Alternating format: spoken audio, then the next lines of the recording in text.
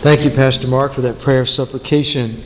And thank you again, brothers and sisters, for assembling together for the purpose of worshiping the Lord. And I invite you this morning to turn in your copy of God's Word to the book of 2 Peter. 2 Peter, we'll be looking at chapter 1, where we are making our way through this epistle by the Apostle Peter. In 2 Peter this morning, chapter 1, we'll be looking at verses 12 through 21.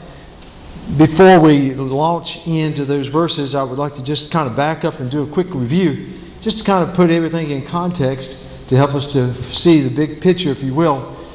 First, as you look against holding 1 Peter against 2 Peter, you may recall that in Peter's first epistle, in 1 Peter, he's focusing on believers who are going through times of living in the midst of suffering and increasing persecution.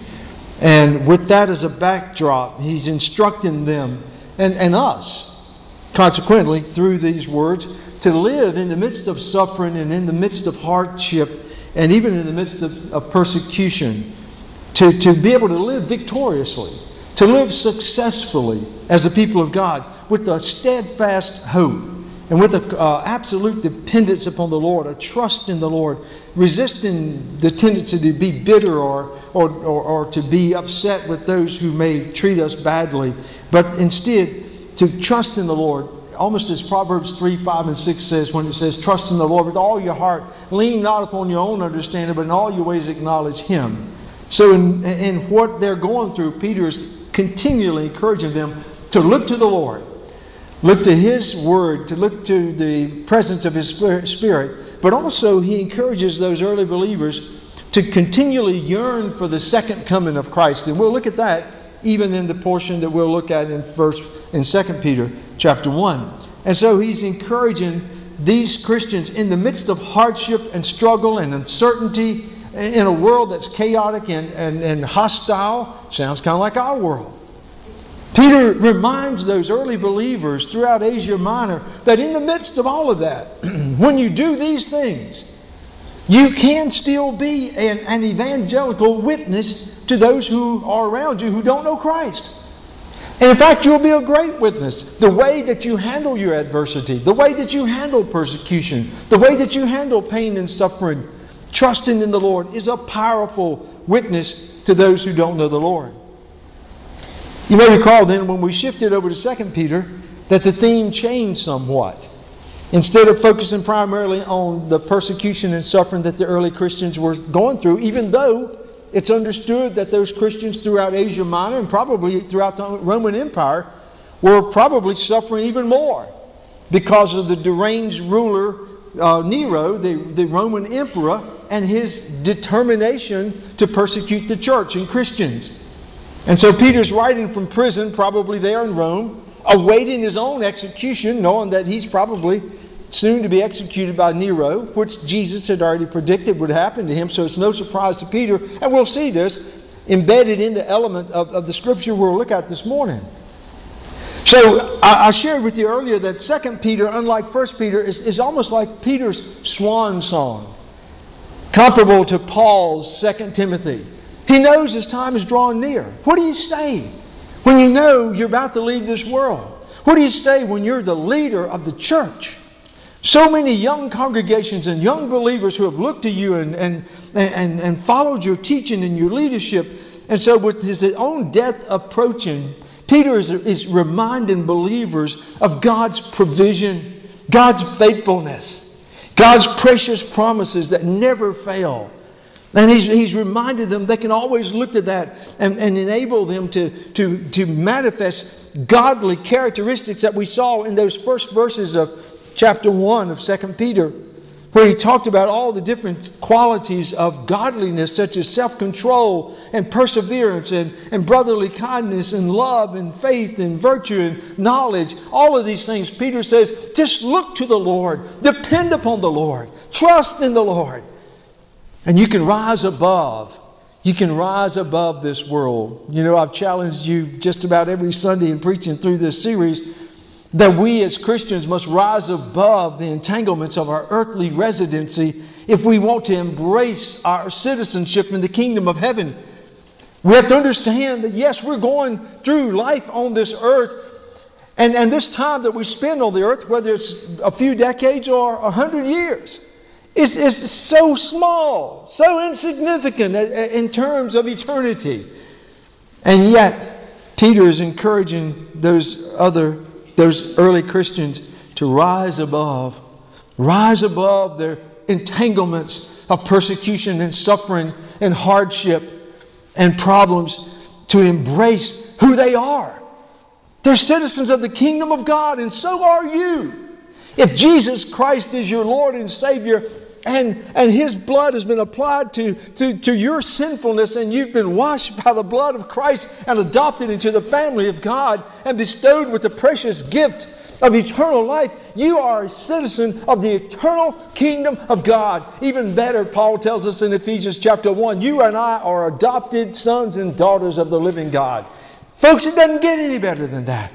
And that's who we are. And we need to embrace that as much as we can to see the perspective that the Word of God gives to us. So with that backdrop, we look at verses 12 through 15 in chapter 1 of 2 Peter as Peter continues. And you'll understand how this book is seen as his swan song, if you will. Because what we're looking at first in these first verses, beginning there in verse 12, is the apostles' farewell address. A portion of the apostles' farewell address. I've often wondered, what would I say to Cornerstone if I knew this was my last Sunday to be in the pulpit or have the privilege to minister to you, having had the privilege of being a part of your lives for 30 years? What would I say? How could I encourage you to continue on? The Lord has a sense of humor. He says, dummy, it could be your last Sunday. Preach with the same fervor. Preach with the zeal. Preach with the Word of God to point them to the future. Give them, equip them to go on without you. To be successful. To be the church. The body of Christ. So that's what you're getting right now. God is so good. Amen. Peter is preaching or teaching this portion of his word. Look there in verse 12 with me, chapter 1. Therefore, Peter says, I will not be negligent to remind you always of these things, though you know them and are established in the present truth. Yes, I think it is right as long as I am in this tent. He's speaking of his physical body, and it's interesting because Peter uses the same basic terminology that Paul uses in 2 Corinthians in chapter 5. He talked about his body as a tent. I don't know how many of you are experts at camping out like Brother Richard Stovall. I understand he and Jack tackled the wilderness a few weeks ago. And I don't know how many bears they wrestled and, eating wild game and stuff like that. But anyway, I was impressed. But a tent, I'm sure, Richard, suffering through the hardships and the inconveniences and all that go along with tent living, Jack, I'm sure that you were constantly telling yourself, this is not my home. This is not my home. I'm going to fold this baby up and go home tomorrow to my bed and the comforts of home. And all of us that have had the experience. And I like to camp. I do. I've always enjoyed camping from the time I was a kid. And Peter and Paul both saw these bodies. And, sometimes we worship these bodies. People spend so much money trying to keep their bodies looking youthful and healthy. And there's nothing wrong with staying healthy. And it's nothing wrong with looking good and that type of thing. But, folks, this is not our home. This body that we're occupying is a tent. And that's what Peter says. And that's what Paul says. One day we're going to lay this tent aside. And it's going to be worn out. Mine's getting that way pretty fast. And so, Peter's saying, this is a tent. He says, knowing that shortly I must put off my tent, just as our Lord Jesus Christ showed me. In other words, Jesus had already told him that he would be martyred for the faith. Moreover, I will be careful to ensure that you always have a reminder of these things after my decease. So what we see in the apostles' farewell address, Peter's basically following and upholding a long-standing biblical tradition that goes all the way back through the Old Testament, all the way up into the New Testament. And that is when key leaders, faithful men of God, were ready to leave and they sensed their time was approaching of their death and their departure from the midst of their followers and their descendants. You'll find these wonderful times that farewell addresses are given. I'll just walk you through a few. For instance, as you look at the precedent that Peter's following, you could go back to Genesis chapter 49. You don't have to turn back there, and I'm not going to read all that text, but you'll find a wonderful discourse as Abraham, or rather Jacob, is given his farewell address. He's blessing all of his sons, who, by the way, would be ultimately the leaders of the tribes of the nation of Israel. And Jacob is blessing each one of them. And so you have that farewell address, Jacob to his sons. But then, if you fast forward in the Old Testament to Deuteronomy in chapter 33, verses 1 through 29, you'll find Moses. What do you say, Moses? As Moses' death was approaching, he knew that his time was drawing near, and he led these people through so many trials and perils and victories. And so in Deuteronomy 33, you find Moses in his farewell address to the nation of Israel, giving them blessings, blessing the respective tribes of the nation of Israel. But then when I think about farewell addresses given in the Old Testament, I can't help but go back to good old Joshua. Good old Joshua. He took over as leading the nation of Israel into the promised land, and they had their great victories. And now he's getting to the point he's about ready to pass on. At 110, the Bible tells us. But in his powerful farewell address to the children of Israel, now in the promised land, now there where God had said would be their home, now in that promised land. And what is Joshua saying? I excerpted out of that verse 15. I think is probably the most memorable verse out of Joshua's farewell address to the nation of Israel. And that is this. He says, "And if it seems evil to you to serve the Lord, choose for yourselves this day whom you will serve, whether the gods which your fathers served that were on the other side of the river," that's back in Egypt, "or the gods of the Amorites," in other words, their neighbors, their pagan neighbors around them, "in whose land you dwell." But listen to what he said. "But as for me and my house, we will serve the Lord." And then, of course, the nation responded resoundingly, "We will serve the Lord too."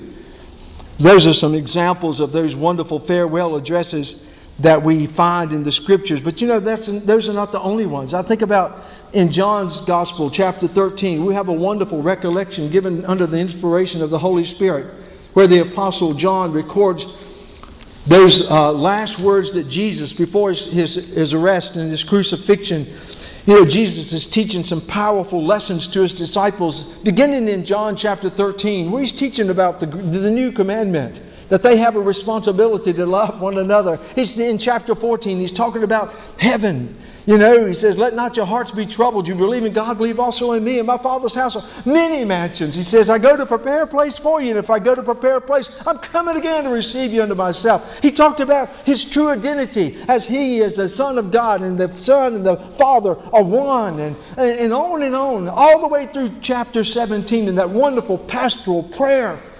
Well, Jesus is praying for the church.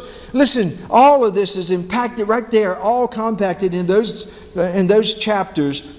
4 chapters, we find Jesus leaving a powerful farewell address to his disciples prior to his own crucifixion. And then I think about over in the book of Acts, as Luke records for us another powerful farewell address by the Apostle Paul on his missionary journey. As Paul is concluding his 3rd missionary journey, he's on his way back to Jerusalem. He's at the island of Miletus, or at the port of Miletus, and he calls for the elders of the church of Ephesus to meet him there at the port. He doesn't have time to go to Ephesus because he's driven by the Spirit of God to Jerusalem, where he knows he's going to meet persecution that would ultimately lead to his arrest and then being shipped to Rome, where he'll be beheaded. And he calls these faithful elders of the church at Ephesus to meet him there. And Paul gives a powerful, wonderful farewell address to those elders. And he's pouring his heart out to these men that he has brought to Christ, to this church that he has brought up out of nothingness to be a strong church in that part of the Roman Empire. And knowing this is the last time that he'll see these men, the last time that he'll teach these men, he's giving them powerful words of warning and encouragement. But as at the end of that wonderful farewell address. This is the response of those elders there in verse 36 of Acts chapter 20. It says, and when Paul, had said these things, he knelt down. Just envision this. Just to try to capture the emotions of this moment. As this powerful man of God in his last time with these brothers that were serving along with him in the kingdom of God, it says he knelt down and he prayed with all of them. And they all wept freely and fell on Paul's neck and kissed him, sorrowing most of all for the words which he spoke, that they would see his face no more. And they walked with him all the way to the ship. Powerful words. And Peter is given this farewell address here to the church, the churches that this letter is circulating around in Asia Minor. But I want you to see not only the precedent of the apostles' farewell address, but understand the purpose of this farewell address. And you know, it's important to see that Peter is wanting to remind them. I know sometimes we don't like repetition, but folks, repetition is important to learning. And you know, and through the Scriptures, you'll find good illustrations of the importance of repetition. I think about over in the book of Deuteronomy where, you know, God was speaking to Moses, to the nation of Israel. And God is imparting these divinely inspired words. And there in Deuteronomy chapter 6, you may recall where God is saying through Moses to the nation of Israel, and these words which I command you today shall be in your heart. You shall teach them diligently to your children, and you shall talk with them when you sit in your house, and when you walk by the way, when you lie down, and when you rise up, you shall bind them as a sign on your hand, and they shall be as frontlets between your eyes. You shall write them on the doorpost of your house. Repetition. Tell the children. Tell them. Keep telling them day after day after day. Repetition. The Lord implied that in Joshua chapter 1 verse 8 when he's challenging Joshua and he's encouraging Joshua as Joshua is taking over the helm of leadership of the nation of Israel there in chapter 1 of verse 8. And he says, this book of the law shall not depart from your lips, but you shall meditate on it both day and night, that you may observe to do all that is written therein. And this will cause you to prosper, and you will have good success, Joshua. Joshua, repeatedly, be reminded of the Word of God. Peter is encouraging the Christians here. In this farewell address, the purpose of this address is to ingrain them with the truth of God's Word. He says, I know you know this stuff. I know you've heard this before. But I got to tell you again, and I want to keep telling you again, so that when I'm gone, it'll resonate in your mind. You'll remind yourselves of this. Repetition is good. Repetition is important. I know sometimes you'll hear messages. Oh, preacher, I've heard that message before. You know, how many of y'all heard the story of Zacchaeus, the wee little man? What was in your Christian growth group lesson today? Zacchaeus, the wee little man.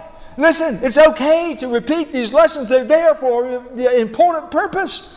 And Peter's saying, I want to remind you of the things that are very vital to your continued existence and your success as a body of believers. Just a few Sundays ago, we saw Pastor Tim bring one of his students up here, Jack Stovall. And Jack impressively walked us through the outline of the Old Testament. Let me tell you something. I commend Jack as a student. I commend Pastor Tim as a teacher. I guarantee you that was not, they didn't just hear that lesson one Sunday. I guarantee you that they were drilled on that Sunday after Sunday after Sunday until it became a part of them. That's how learning the Word of God takes place. That's how applying the Word of God takes place. The Bible continually encourages the people of God to remember, to repeat and remember. But not only that, the Apostle Peter is wanting to not just be boringly repetitious, but to remind the people of the important things of the Word of God that he has taught them, that they've heard from other apostles, that they may be equipped, to confront the false teachers. One of the primary needs of the second Peter is not dealing so much with persecution and suffering as it is confronting the increasingly growing presence of false teachers that were infiltrating the early church, even at that early stage. And Peter knew it. And he was saying, I want to teach you these things so that you'll know how to confront those who come with heresy and false teachings. And the same principle applies today. That's why the pastoral team and your teachers are so diligent to teach you the Word of God. We want you to know the Word of God. We want you to be thorough in the Word of God. Not that you can be scholarly and brag about how much you know. No, that you may be equipped to deal with the plethora of false teachings and false heresies that are going around and are infiltrating churches today that don't put their guard up. You need to know what false teaching looks like. I heard someone say that in the bank, they train the tellers in dealing with counterfeit money. They don't train them so much to look at the characteristics of the counterfeit bills. They train them in what an authentic bill looks like. Every minute, intricate detail. They memorize what those true, authentic bills look like. So that when a false one comes up, they say, wait a minute, here's a flaw. It's not the real thing. Same thing. I don't need to have extended seminars on what the false religions teach. I just need to teach you, preach to you what the Bible says we need to know about the truth. And when we know the truth, we'll recognize a lie. We'll recognize heresy. And we'll dispel it in a heartbeat. And that was one of the reasons that Peter was being so diligent, even as he knew his time was approaching. Because we'll see a sample of what these false teachers and these false preachers were professing about Paul. Look with me in verse 16. Peter says, for we did not follow cunningly devised fables. Now just stop there for a second. Why is Peter even bringing that up? We, speaking of himself and those who worked with him and other apostles, he says we did not follow cunningly devised fables. Let me tell you something. In that first century Greco-Roman Empire, the society in which the people lived was saturated with Greek mythology and Roman fables. It was embedded in the daily lives of the people and in the false religions that many of them were a part of. So Peter's accusers, they were falsely accusing Peter as when it came to his teachings on the second coming of Christ. They were saying, there's no such thing. Peter's making this up.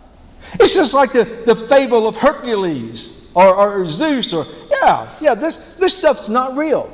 See, Peter had already taught this back in 1 Peter in chapter 1. In verse 7, Peter powerfully prepared the people for what he called would be the revelation of Jesus Christ there in 1 Peter chapter 1 verse 7. Peter, like all the other apostles, they were teaching that Jesus is coming again. He's coming in power. He's coming in glory. But listen, that message didn't originate with Peter and Paul and the other apostles because Jesus himself had taught that in his own teaching. In Matthew chapter 25, verse 31, this is Jesus.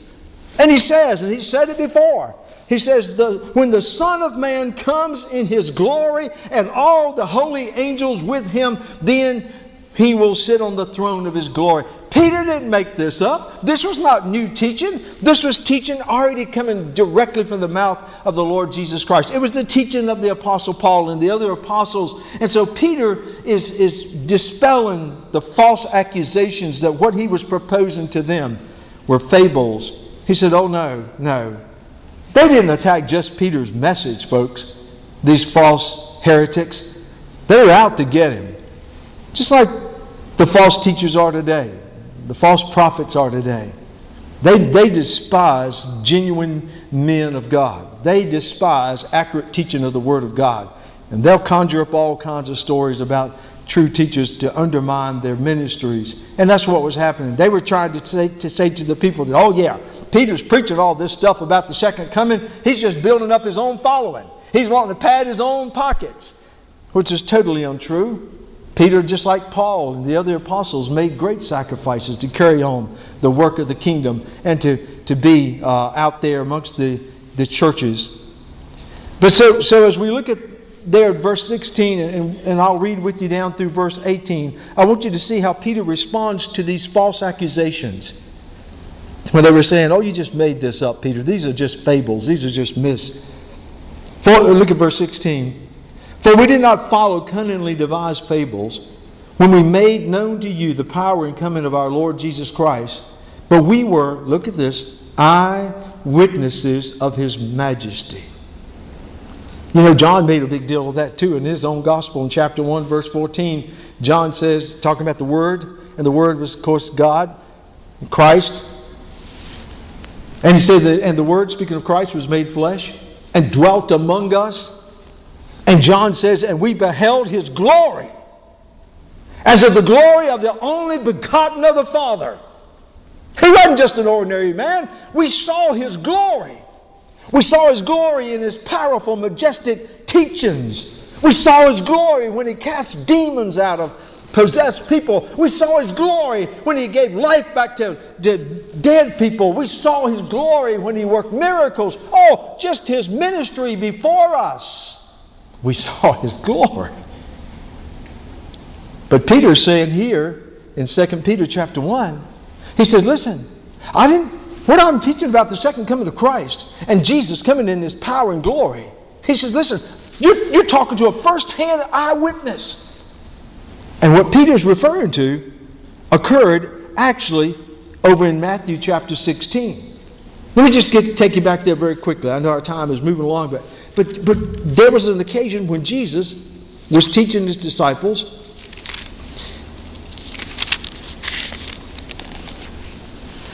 And of course, there in Matthew 16, verse 27, Jesus said, for the Son of Man will come in the glory of His Father and with angels, and then He will reward each according to his works. Now listen to what He says in verse 28. Assuredly I say to you, He's talking to His disciples, there are some standing here who shall taste death, who shall not taste death, they shall not taste death till they see the Son of Man, that's His messianic title, coming in His kingdom. They will see His glory. And Jesus wasted no time. Because in chapter 17, Jesus took James, John, and Peter. And He went up on the top of the mountain, probably Mount Horeb. And there Jesus was transfigured. The Scripture describes how these three men, Peter included, saw the very Shekinah glory of Christ shining through him brilliantly. Just like Revelation 21 describes it when Jesus is the centerpiece of New Jerusalem. That city won't need a sun. It won't need a moon. Because the Son of God in His glory will be the source of light for us in heaven. And Peter was beginning to see a glimpse of the divine glory of Christ begin to shine through. The same glory in which Christ will come one day with all of His angels. He will be coming in power and He will be coming in full glory. And Peter says, it wasn't a myth. It wasn't a fable. Let me tell you something. I had the privilege of seeing firsthand the very glory of the one who's coming. And He is the Son of God. Peter was a witness of that. Peter says, I can speak authoritatively. Jesus Christ is coming again. He is coming one day in power and in glory. And he says, I can say that authoritatively because I saw it firsthand. I didn't get this from James. I didn't get it from John. I didn't get it from any other apostle. I was there on that mountain myself. And I was the very one that opened my big mouth and suggested that Jesus would that they should build three tabernacles, one for Jesus and one for Moses and one for Elijah, as if Jesus was equal with those other two men. And he said, I heard a voice from heaven. It was God saying, be quiet, in essence. Shut up, boy! Don't you understand? This is my Son, in whom I am well pleased. Now, that's paraphrasing a little bit. Not many people get told by the Father in heaven to be quiet. Look at verse 17. For He received from God the Father honor and glory when such a voice came down to him from the excellent glory, speaking of the Father, "This is my beloved Son in whom I am well pleased." And listen, look at verse 18. And we, who's we? Peter, James, and John. "And we heard this voice which came from heaven when we were with him on the holy mountain." You couldn't argue Peter out of the second coming of Christ if you put a bow and arrow to his head. They didn't have guns. You couldn't out-argue him. You could never change his mind on the reality that Jesus was coming again. And when he came, he would come in the full glory, not just the partial glory that he saw. Because Peter would never forget that mountaintop experience and that voice that he heard from the Father. Let me tell you something. You have opportunity to share Christ with others around you. Maybe co-workers or friends or neighbors or schoolmates or family members that don't know the Lord Jesus Christ. And you can share, certainly you ought to begin by sharing the Bible. You ought to share the Word of God. Just tell them what the Scripture says about sin and about salvation, about Jesus Christ.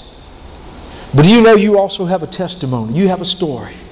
You have a first-hand witness account of your own salvation and of your sanctification. What Jesus did for you when he saved you, but what he's been doing and is doing in your life and changing and transforming you and giving you hope and giving you peace and giving you confidence and giving you the future. Let me tell you something.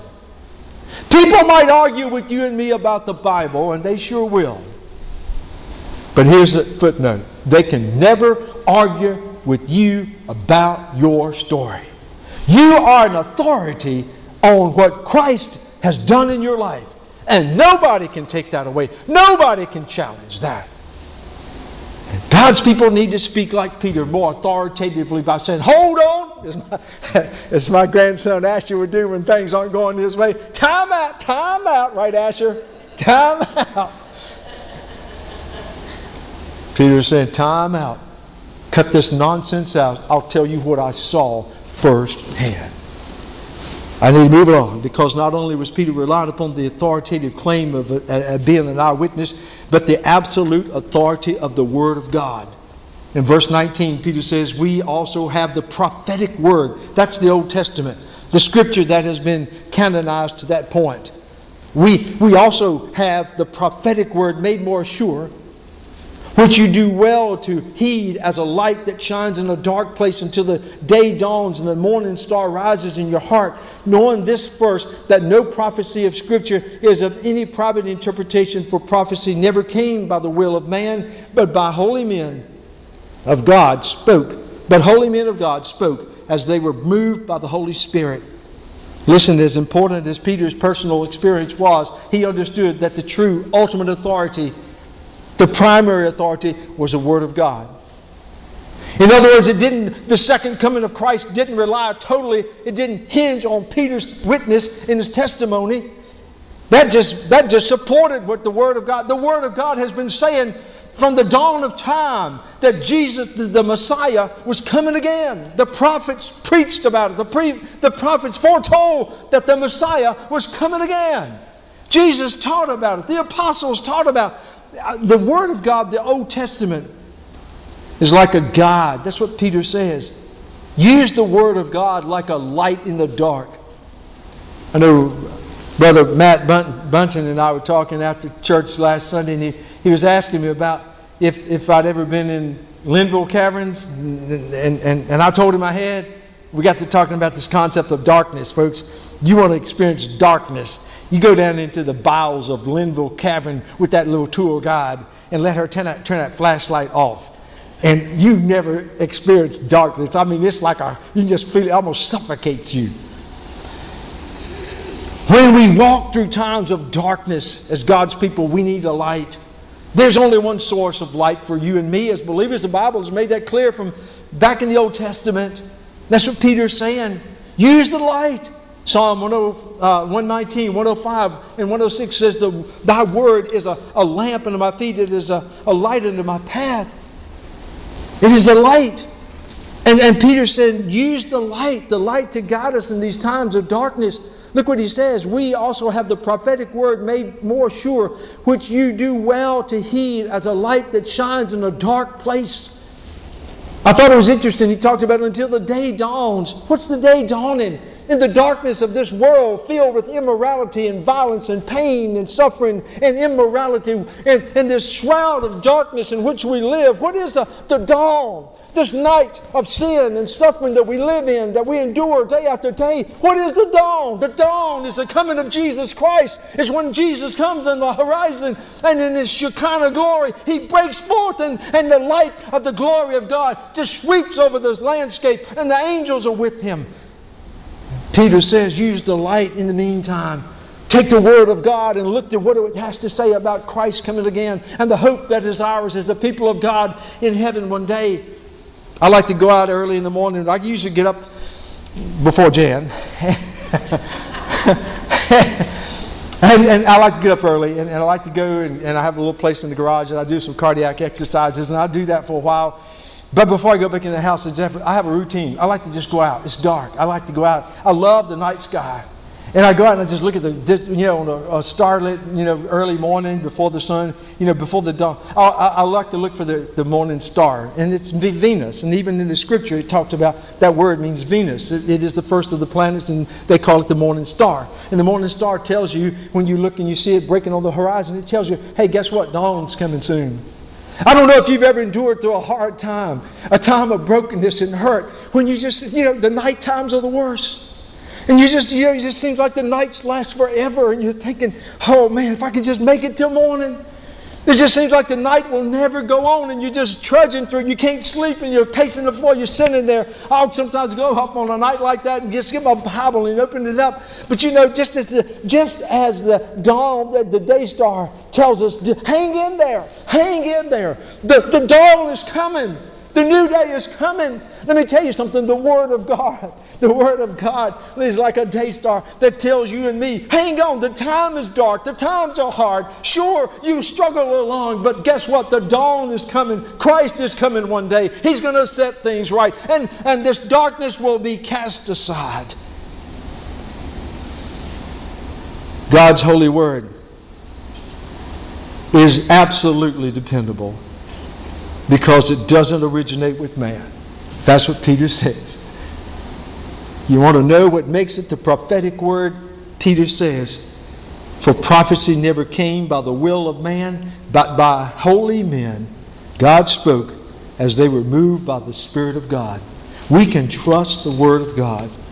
No matter how dark the times get, how bleak life may be, this is like a beacon shining in the darkness, like the day star in the darkest night of time.